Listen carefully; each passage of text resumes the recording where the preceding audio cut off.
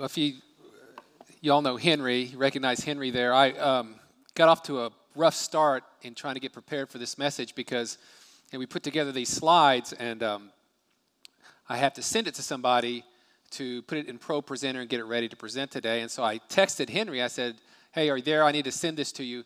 He said, "No, I'm in Nepal." I hate it when that happens. You try to get something done and somebody's in Nepal.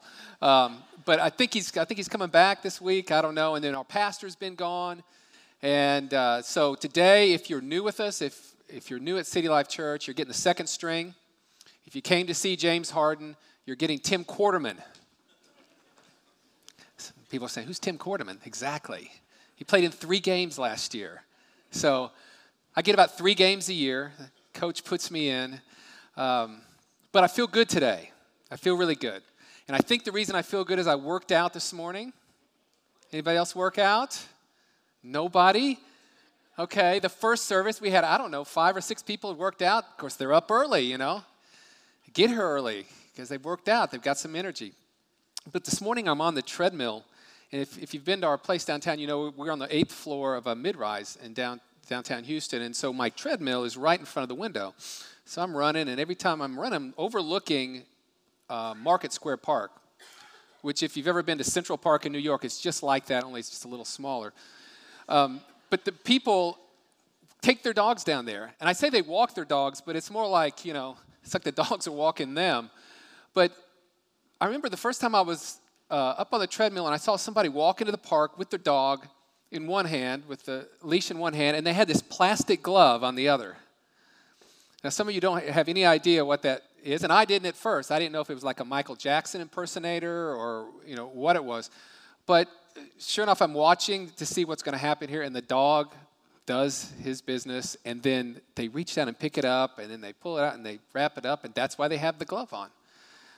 And I'm watching this, and I'm thinking, people say that the dog is man's best friend. I think it's the other way around. If you do that for a dog, if a dog would come and clean your bathroom, then I'd say the dog is your man's best friend, But this is part of the reason I think I'm probably a cat person. And those of you who know me and Cindy, we have cats. And I had a cat. His name was Godfrey de Bouillon Fiddler. It's a little pretentious, I know. But he was a purebred Himalayan, a great cat. God rest his soul. He's not with us anymore. But when he was with us, every morning I would be laying in bed, and I would sleep on my side, and he would jump up in bed, and he'd tap me on the shoulder. He wanted me to get up and feed him, but he was very polite. He'd just tap me on the shoulder. And so then I'd roll over, and I'd put my arm out, and he'd crawl up under my arm, and he'd just sleep for like another 30 minutes, and then he'd wake up, and he'd stretch, and he'd tap me on the shoulder again because he wanted to be fed. That's polite, If you have a dog, you know what happens with a dog? The dog jumps up in bed and, licking your face and jumping all over you, and you're thinking, "Oh, my dog loves me, man's best friend." And then the next thing you know, you're following him out into the park with the glove on your hands, So this is why I'm a cat person. But I don't have anything against dogs. Some of my best friends have dogs. So hopefully I haven't alienated half the congregation, because I think what I've heard, at least, that when you preach, you're supposed to connect with people. I think I may have done just the opposite. But today, we are talking about 1 Corinthians 13, maybe the most famous chapter in the whole Bible, the love chapter, so they say. And I'm going to throw everybody off because the slides I put together and I tried to send to the person who was in Nepal didn't include this verse. But I actually want to start in chapter 12, verse 31. Because this is Paul writing to the Corinthians, and he says, "But earnestly desire the greater gifts, and I show you a more excellent way." So what Paul is getting ready to do here is he's going to explain to the Corinthians a more excellent way to do things, a more excellent way to live. And we read this today, and we go on and read chapter 13, and we think, yeah, God is love, I've heard that, and we think about it in the context of a Christianized, some might say a post-Christian culture, but a Christianized culture. God is love, we've heard that. But to the Corinthians, this was revolutionary. The Corinthians were new believers. They were formerly pagans. And in the pagan religion, there was no concept about these pagan gods loving people. They never would have thought of that. That wasn't part of what they believed. There was also no concept about these gods loving people and then people having an obligation to treat others around them in a certain way, a code of morality. So this is something entirely new to them. And so Paul is explaining to them, here's how God loves you. This is what it means when God loves you. And then it's your obligation to manifest this love to others. And this is why love is important, and this is how you go about carrying it out. So we'll pick up in verse 1. He says, if I speak with tongues of men and of angels, but do not have love, I have become a noisy gong or a clanging cymbal. In chapter 12, chapter 14 of 1 Corinthians, he talks about this thing called the gift of tongues, which may seem a little spooky to you if you've never been around a charismatic church or never heard about this stuff. But this is Bible stuff. And what Paul says about tongues is he says it's a supernatural gift. He says, I wish that you all spoke in tongues. He says, because when you speak in tongues, when your mind is silent, but your spirit prays, and it prays mysteries that God can understand. And he says, I wish that you all prayed in tongues as much as I do, because when somebody prays in tongues or speaks in tongues, it edifies themselves or it builds them up. It's like recharging your batteries. He's talking about this supernatural gift. And if you want to know more about this, it's a very interesting video that you can see on YouTube. CNN did an investigation of people praying in tongues, and I may get some of this wrong, but I think it was they studied I think it was a Buddhist monk, I think it was a Catholic priest, and then somebody who was praying in tongues, and so they hooked them up to this. Some of the doctors will know what it is, but it's the machine that monitors brainwaves. Somebody here knows. But they had them pray. They had the Catholic monk do Gregorian chants. The Buddhist monk was meditating, and then they had this other person praying in tongues. And what they found is that even when the Buddhist monk was meditating, you could still see brainwaves going on. Same thing with the Catholic priest doing the Gregorian chants. But when they looked at the brainwaves of the person who was praying in tongues, it was just flat. It was like there was no brain activity, which totally flipped them out, because it's exactly what Paul says. He says when you pray in tongues, your mind is quiet or silent, but your spirit prays. Okay, now again, you can find this on the internet. This is on CNN, not CBN, CNN. And it's a really interesting study. But the point of all this, the reason I'm digressing into this, is because this is a supernatural thing. And yet Paul says, even if I speak in tongues of men and of angels, but do not have love, then I've just become like a noisy gong or a clanging cymbal. I'm just annoying. He says, if I have the gift of prophecy and know all mysteries and all knowledge, and if I have all faith, so as to remove mountains, but do not have love, I am nothing. If you all have ever experienced a prophecy, I remember one of the first times I ever received a prophecy. You know, prophecy is when somebody speaks to you and they say, I feel like the Lord is saying this to you. And, the Bible says in the New Testament we prophesy in part. In the Old Testament, the test was, if everything they said didn't come true, then they weren't a true prophet. In the New Testament, Paul, in fact, says here in just a minute, we prophesy in part. But I remember one of the first times I got a prophecy, it was a pastor. I didn't even know. He was visiting in town from some other place, and he was praying over me, and he said, the Lord says, last night you prayed blah, blah, blah, blah, blah, and he's going to do this and do that. Now, I had not told anybody what I prayed. It was only the Lord had heard what I prayed, and this guy nailed it. I mean, he read my mail. And you might imagine it got my attention. Okay, so this is, again, it's something that's supernatural. It's a supernatural gifting that comes with the baptism of the Holy Spirit. It's used for ministry, for a lot of good purposes. And yet he says, even if I have that gift, but I don't have love, then I'm nothing. And then he says, even if I give all my possessions to feed the poor, and I surrender my body to be burned, but do not have love, it profits me nothing.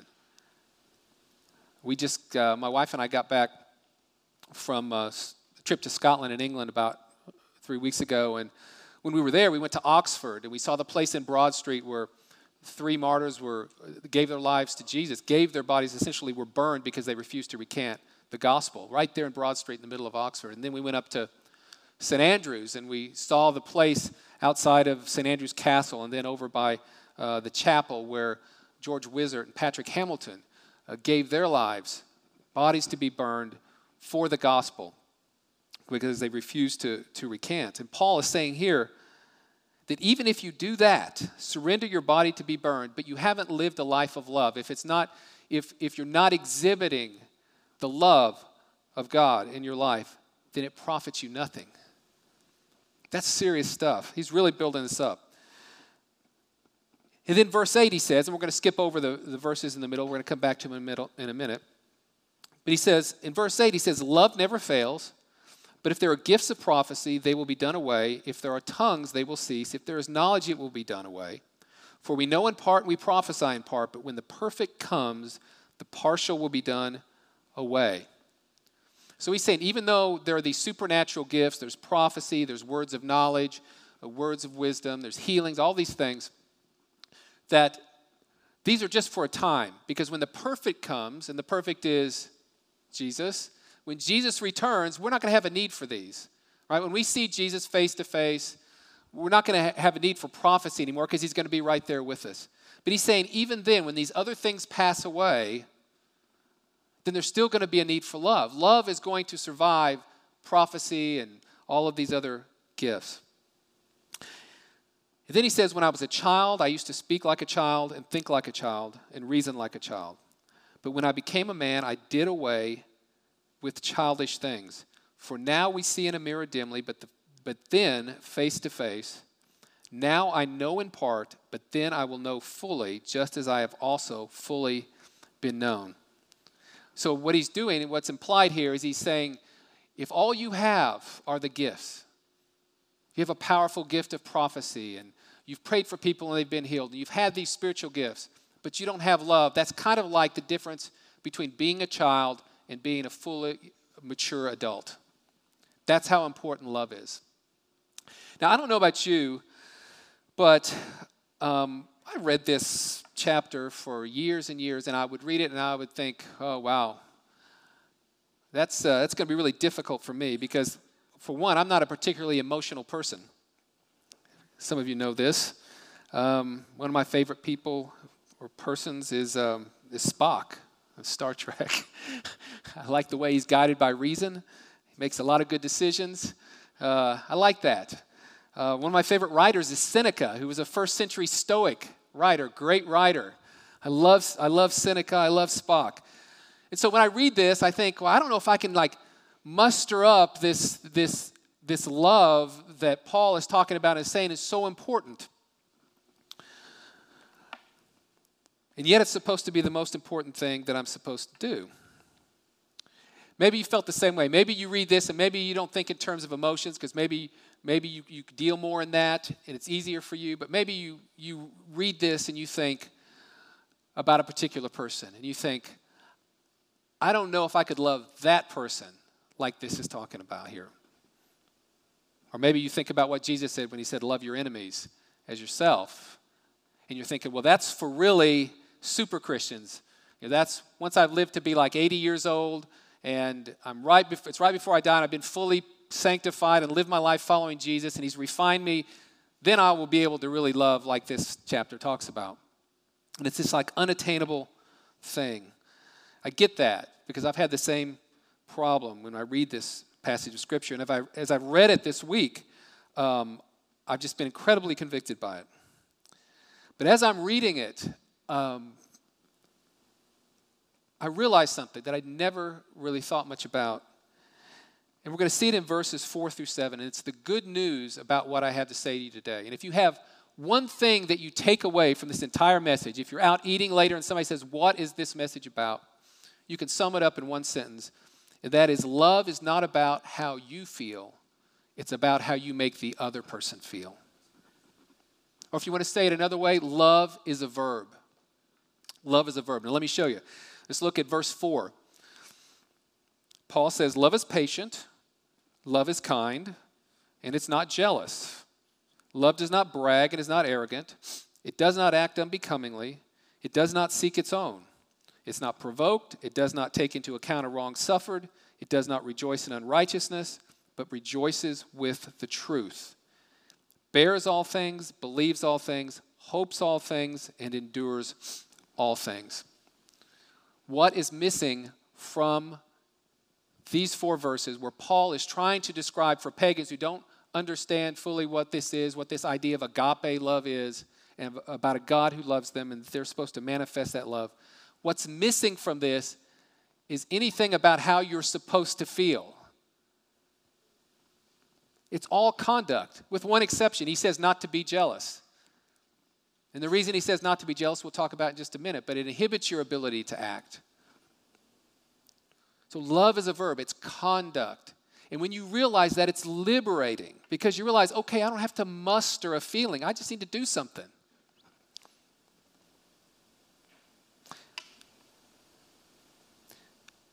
Jesus was teaching and a lawyer asked him a question. He said, what do I need to do to inherit eternal life? And Jesus said, well, how do the scriptures read to you? And the lawyer said, well, I'm supposed to love God with my mind, soul, and all my strength, and love my neighbor as myself. Jesus said, you've answered well. And then the lawyer asked a question that he's been maligned for the last 2,000 years, but I think it's actually a really good question. He says, who is my neighbor? And that's a great question. And it's a question as lawyers that we're taught to ask, because if you say, here's what you're supposed to do, you're supposed to love your neighbor as yourself, I want to know who my neighbor is. Is that every person in the world? Is it just the people who live within a mile of my home? I mean, that's kind of like the traditional definition of neighbor. Now, the Bible says that he asked this question because he was trying to justify himself. And I think we look at that and we go, yeah, buddy, you lawyer, you know, whatever. But I think he was asking the same questions that we ask. Because when we're going through 1 Corinthians 13 here, just a minute ago when we were talking about some of the questions you ask, it's like, okay, can I really love that person though? That's really what he's doing. That's why he's asking, who is my neighbor? And to answer the question, Jesus tells a story. And he tells a story about a guy who's going down from Jerusalem down to Jericho. And if you've ever been to Israel, which is where our pastor is right now, you know that to go from Jerusalem to Jericho, you go down. Because Jericho is down by the Red Sea. It's like one of the lowest places on the earth. And so he's going from Jerusalem down to Jericho, and it says some robbers fall on him, and they rob him, and they beat him up, and they leave him half dead, and they run off. Then Jesus says that a priest is walking down the street. He sees the guy laying there half dead, and he just keeps right on walking. Next, a Levite is walking down the street, sees the guy laying there half dead, and he doesn't do anything either. He just keeps walking. And then a Samaritan comes, and the Samaritan's walking by. He sees this man, and Jesus says he felt compassion. We don't know that the others didn't feel compassion, but he felt compassion. He doesn't say he felt love. He says he felt compassion. And so what he does is he goes and bandages him. He takes care of him. He pours oil and wine on his wounds. He puts him on his donkey. He takes him to the inn. He pays for his room and board, and he tells the innkeeper, take care of this man. Do whatever you need to do, and when I come back, if there's anything else that's owed, I'll take care of it. And then Jesus asks a question. He says, who proved to be his neighbor?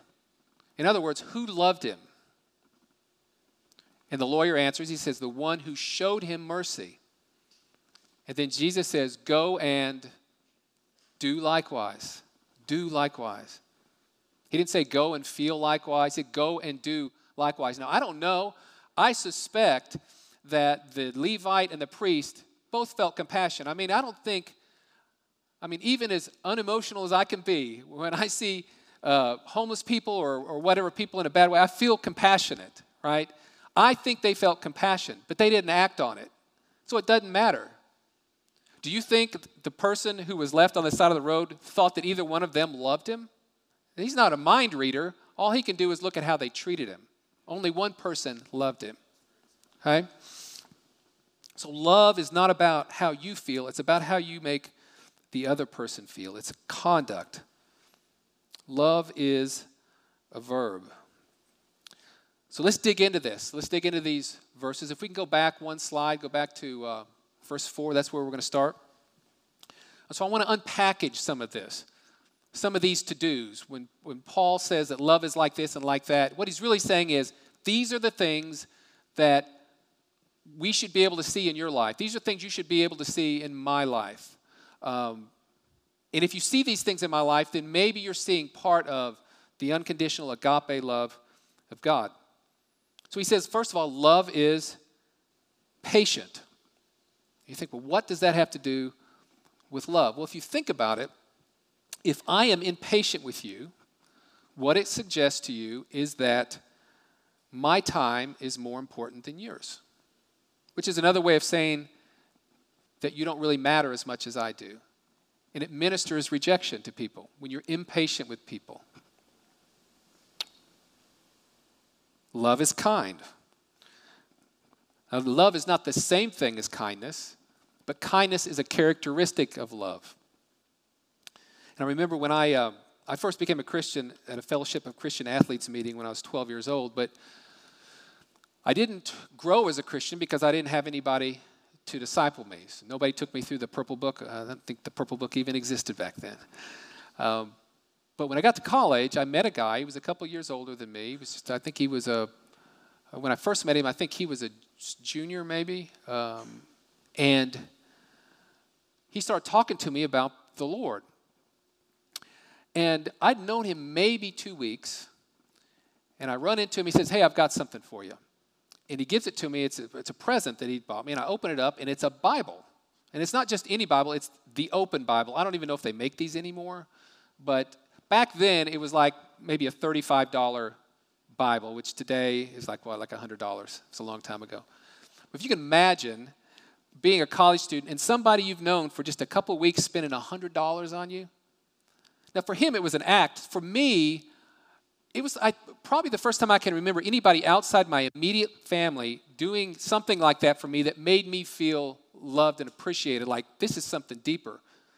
For him, it was an act of kindness. But what he did was he exhibited the love of God for me through a simple act of kindness. Love is kind.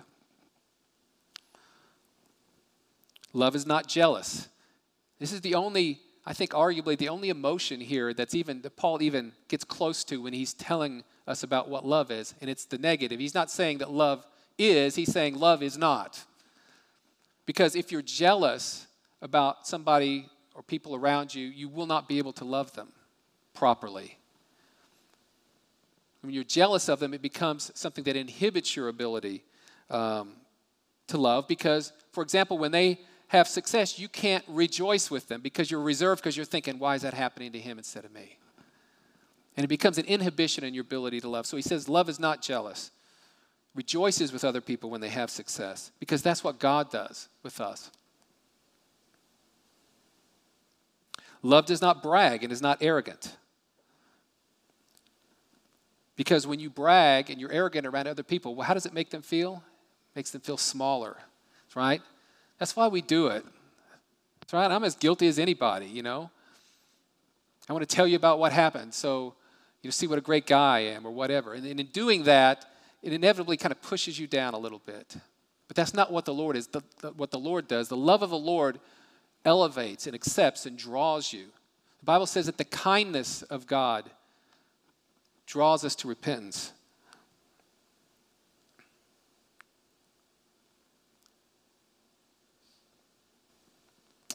Verse 5 says, love does not act unbecomingly. In other words, it's not uncourteous or inattentive to propriety. Another way of saying it is it's love is not rude. Now I remember when I was a law clerk.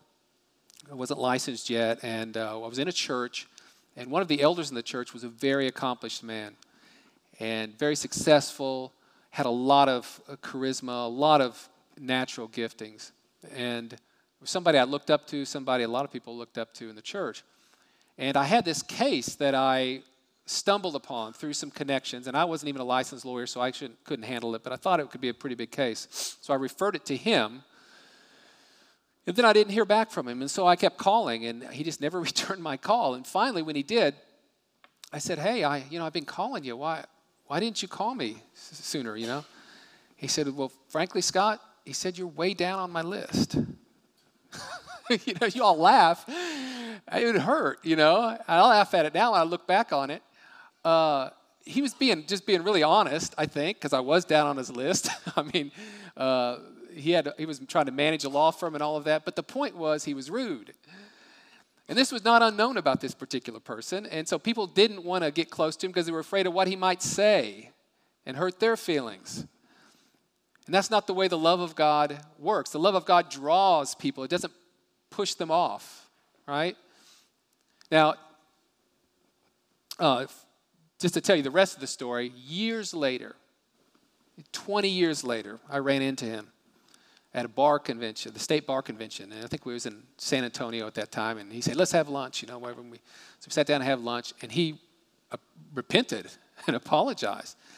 And he said, look, I didn't realize, I don't remember the word he said, but he said, I didn't realize how pugnacious I'd been and how I was.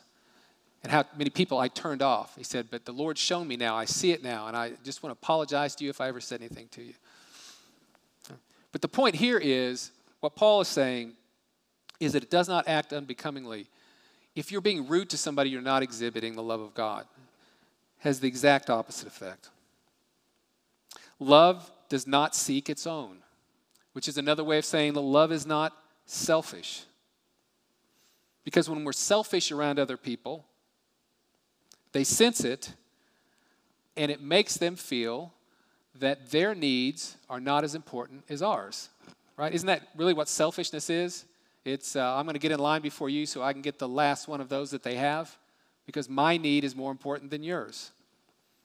So Paul is I say he's beating around the bush, but he's trying to wrap his arms around this concept that is new to them and in a sense new to us as well. And so he's giving bits and pieces. Here's what love is like. Here's what it's not like. But it's not selfish. It's unconditional is another way that we look at it. What we say in the legal practice is there's no quid pro quo. There's no this for that. It's not, I'll do this for you if you do this for me. Or maybe it's even unspoken, like I'm going to be nice to you because I think there's something you can do for me. No, it doesn't work like that. It's unconditional, which is exactly what the Lord did at the cross through Jesus. It's unconditional love. Love is not provoked. It does not take into account a wrong suffered. And for those of you who are married, if you're going to take anything away from today, this is probably the most important thing. It's not provoked. It doesn't take into account a wrong suffered. Because if you're married long enough, you're going to get wronged.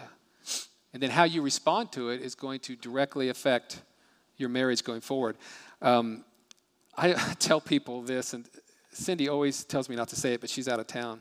So she probably won't listen to this either. But we don't fight a lot. At least she says we do, but maybe we do and I don't notice. I don't know. But I remember one time, this is the one time that really sticks in my mind, and I don't remember what it was, but I remember walking out the back door. This is when we lived out near Jersey Village. And I walked out the back door of the house, and Cindy was like going toward the garage or something. And I remember yelling at her, and I don't remember what it was, but I was mad at her because something she had done or said, or I perceived that she'd done or said, and really raised my voice. It was, and I'm expecting, not because she'd done it before, but just because this is the way it normally works, is, I'm yelling at you, and I expect, yeah, but let me tell you this. And instead, she just stood there, didn't say anything, looked like she wasn't even irritated, and she just waited. And as she waited, the Lord convicted me. I felt horrible, and I repented right then. And in doing that, she loved me, because what she was saying is,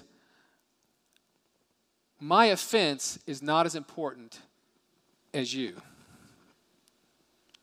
She had to be offended, but she chose not to respond And in doing so, she loved me. She demonstrated God's unconditional love to me. Verse 6, love rejoices in the truth. Now this one's really important. I think it's really important for us as a church too. Because even though love is kind, the agape love of God, rejoices in the truth. In other words, there may be something that you need to say to somebody else that might strain your relationship with them. But because you care more about them as a person than you do about your relationship with them, you need to speak the truth to them. This is why we share the gospel with people. And if you don't grasp this concept of the love of God, then you'll never share the gospel with anybody if you're a Christian. Because you'll value that relationship more, or you think, well, I'm afraid I'm going to get rejected.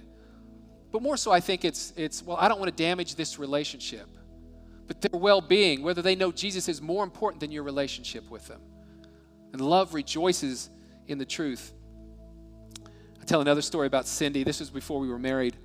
And we weren't even dating. We were just really good friends. And I had some run-in or disagreement with this guy I was going to move in with. And I felt like I'd been wronged. And so I needed somebody to talk to. So I called Cindy, and I'm telling her, and I'm saying, I tell her the whole story, and I go on. And then I say, so what do you think? There's a silence. Then she says, well, Scott, she says, I just think you're kind of self-absorbed. It's what she told me, and she was right. I was totally self-absorbed. But you know what I thought? I thought somebody who would say something like that to me at the risk of our relationship must really care about me as a person. You know what? She married me anyway. He rejoices in the truth.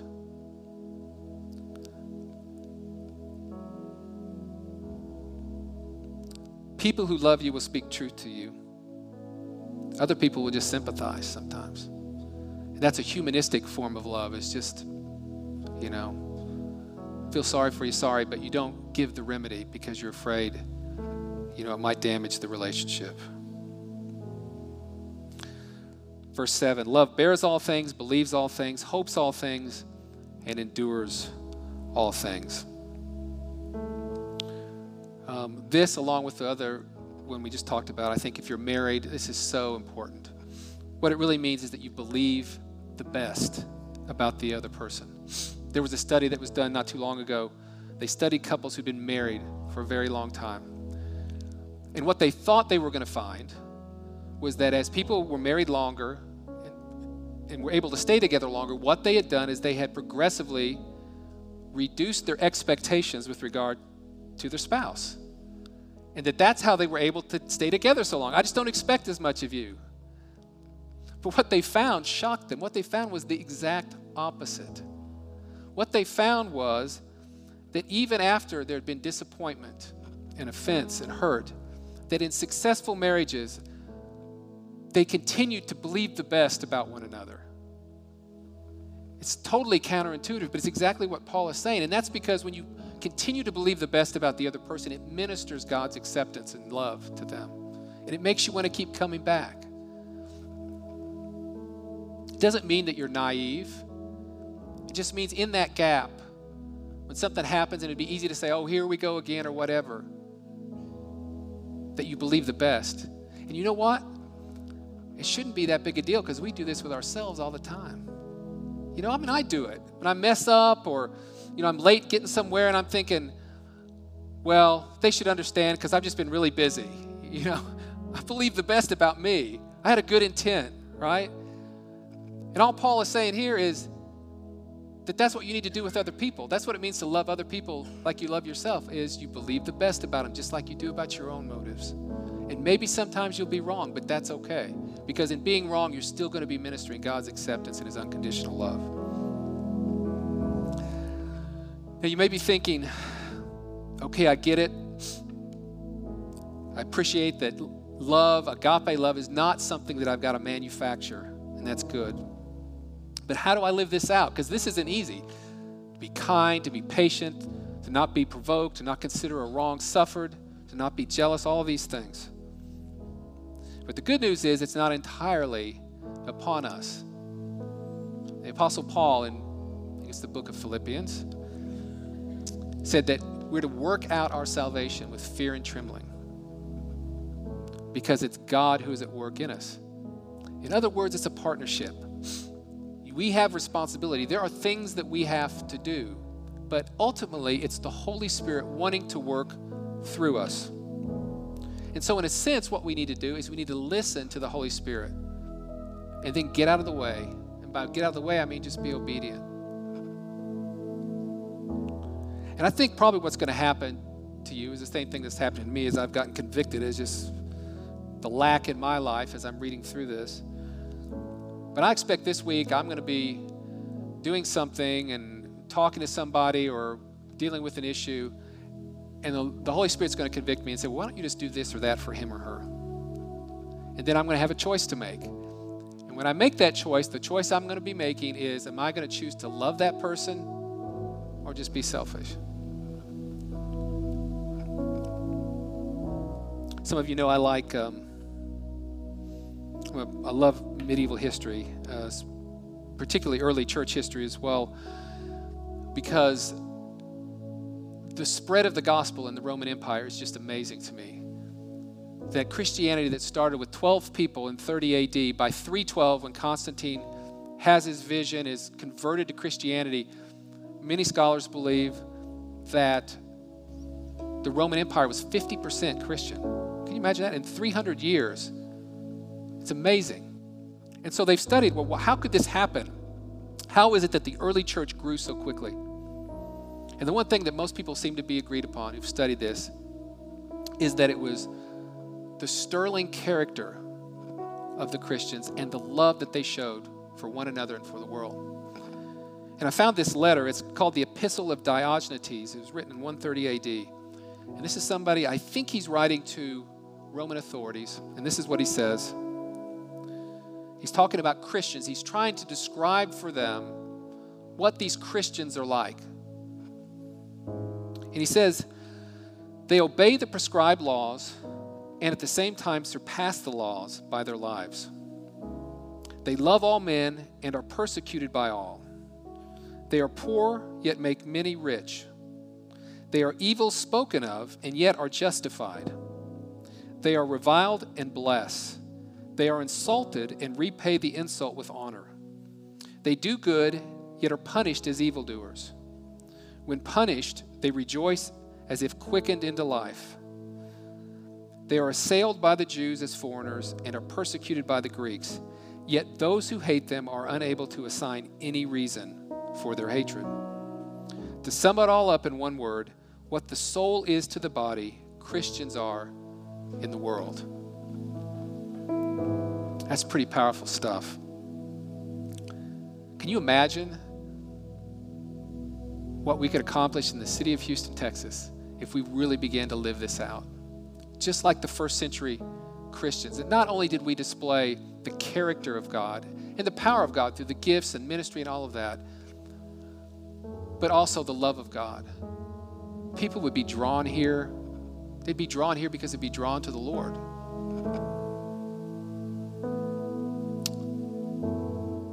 Let's stand to our feet.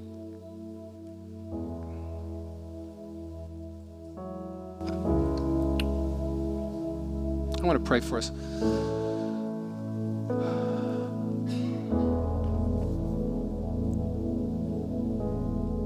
Lord, we thank you that you told us, Lord, you said that your burden is light. It's easy and light. It seems difficult, but really, Lord, as we submit to you, it's not as difficult as it looks, Lord. Lord, we thank you that you've made what you've called us to do, Lord, you've made possible through the power of your Holy Spirit. You're not asking us to do anything that's impossible. And Lord, so we pray with that in mind, Lord, and in faith, Lord, that we can, like Philippians 4:13 says, we can do all things through Christ who strengthens us. Lord, that this week, Lord, you'll begin to help us to really apply what we've just read, Lord. That love, the agape love, that you've exhibited toward us, Lord, that we'll begin to exhibit to other people, not through just feeling, Lord, but through conduct. And Lord, that you'll begin to convict us and show us where we need to act, Lord, and that we'll act in obedience so that people will be drawn to you, Lord. In Jesus' name we pray. Amen.